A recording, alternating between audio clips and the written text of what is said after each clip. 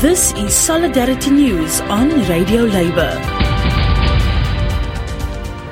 This is a Radio Labour report recorded on Thursday, June 30th, 2022. I'm Mark Boulanger. My father was a political prisoner, detained for the crime of being active in the union movement. That is Kemal Özkan, an Assistant General Secretary of Industrial Global Union. Mr. Özkan has announced his candidacy for the position of General Secretary of the International Trade Union Confederation. The ITUC is the organization which represents national union centers such as the Ghana Trades Union Congress and the AFL-CIO in the United States. Industrial Global Union represents more than 50 million union members in 140 countries working in mining, energy, manufacturing, and garment production. I asked Mr. Özkan why he decided to run for the position of ITUC General Secretary. Every day since my childhood, I have seen new abuses of the rights and dignity of working people. It is my anger against this injustice that motivates me every morning to go again, to commit my energy to the struggle for change.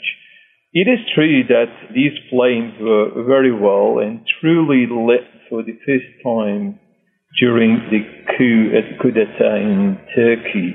My father was a political prisoner, detained for the crime of being active in the union movement. I spent most of my childhood years in front of prison. While in jail, my father was told he could choose only one person permitted to visit him. And he chose me, and you can imagine the effect it had on myself.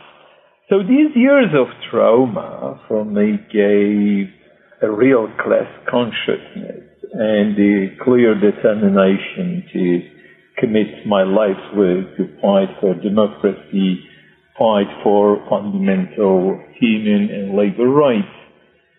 And during this time, our progressive movement fought back against harsh crackdown.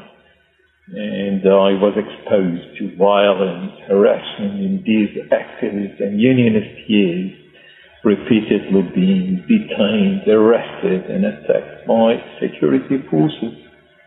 I know how it feels to be hit with water cannons.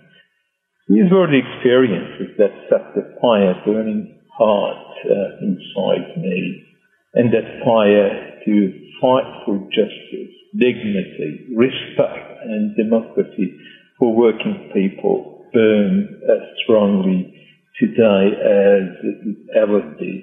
And it will never subside.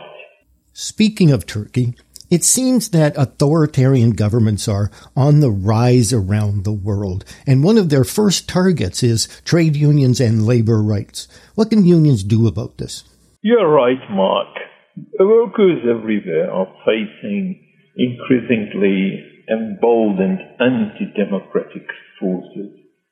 We see governments in so many countries pushing through labor legislation that moves power even further from workers and towards capital.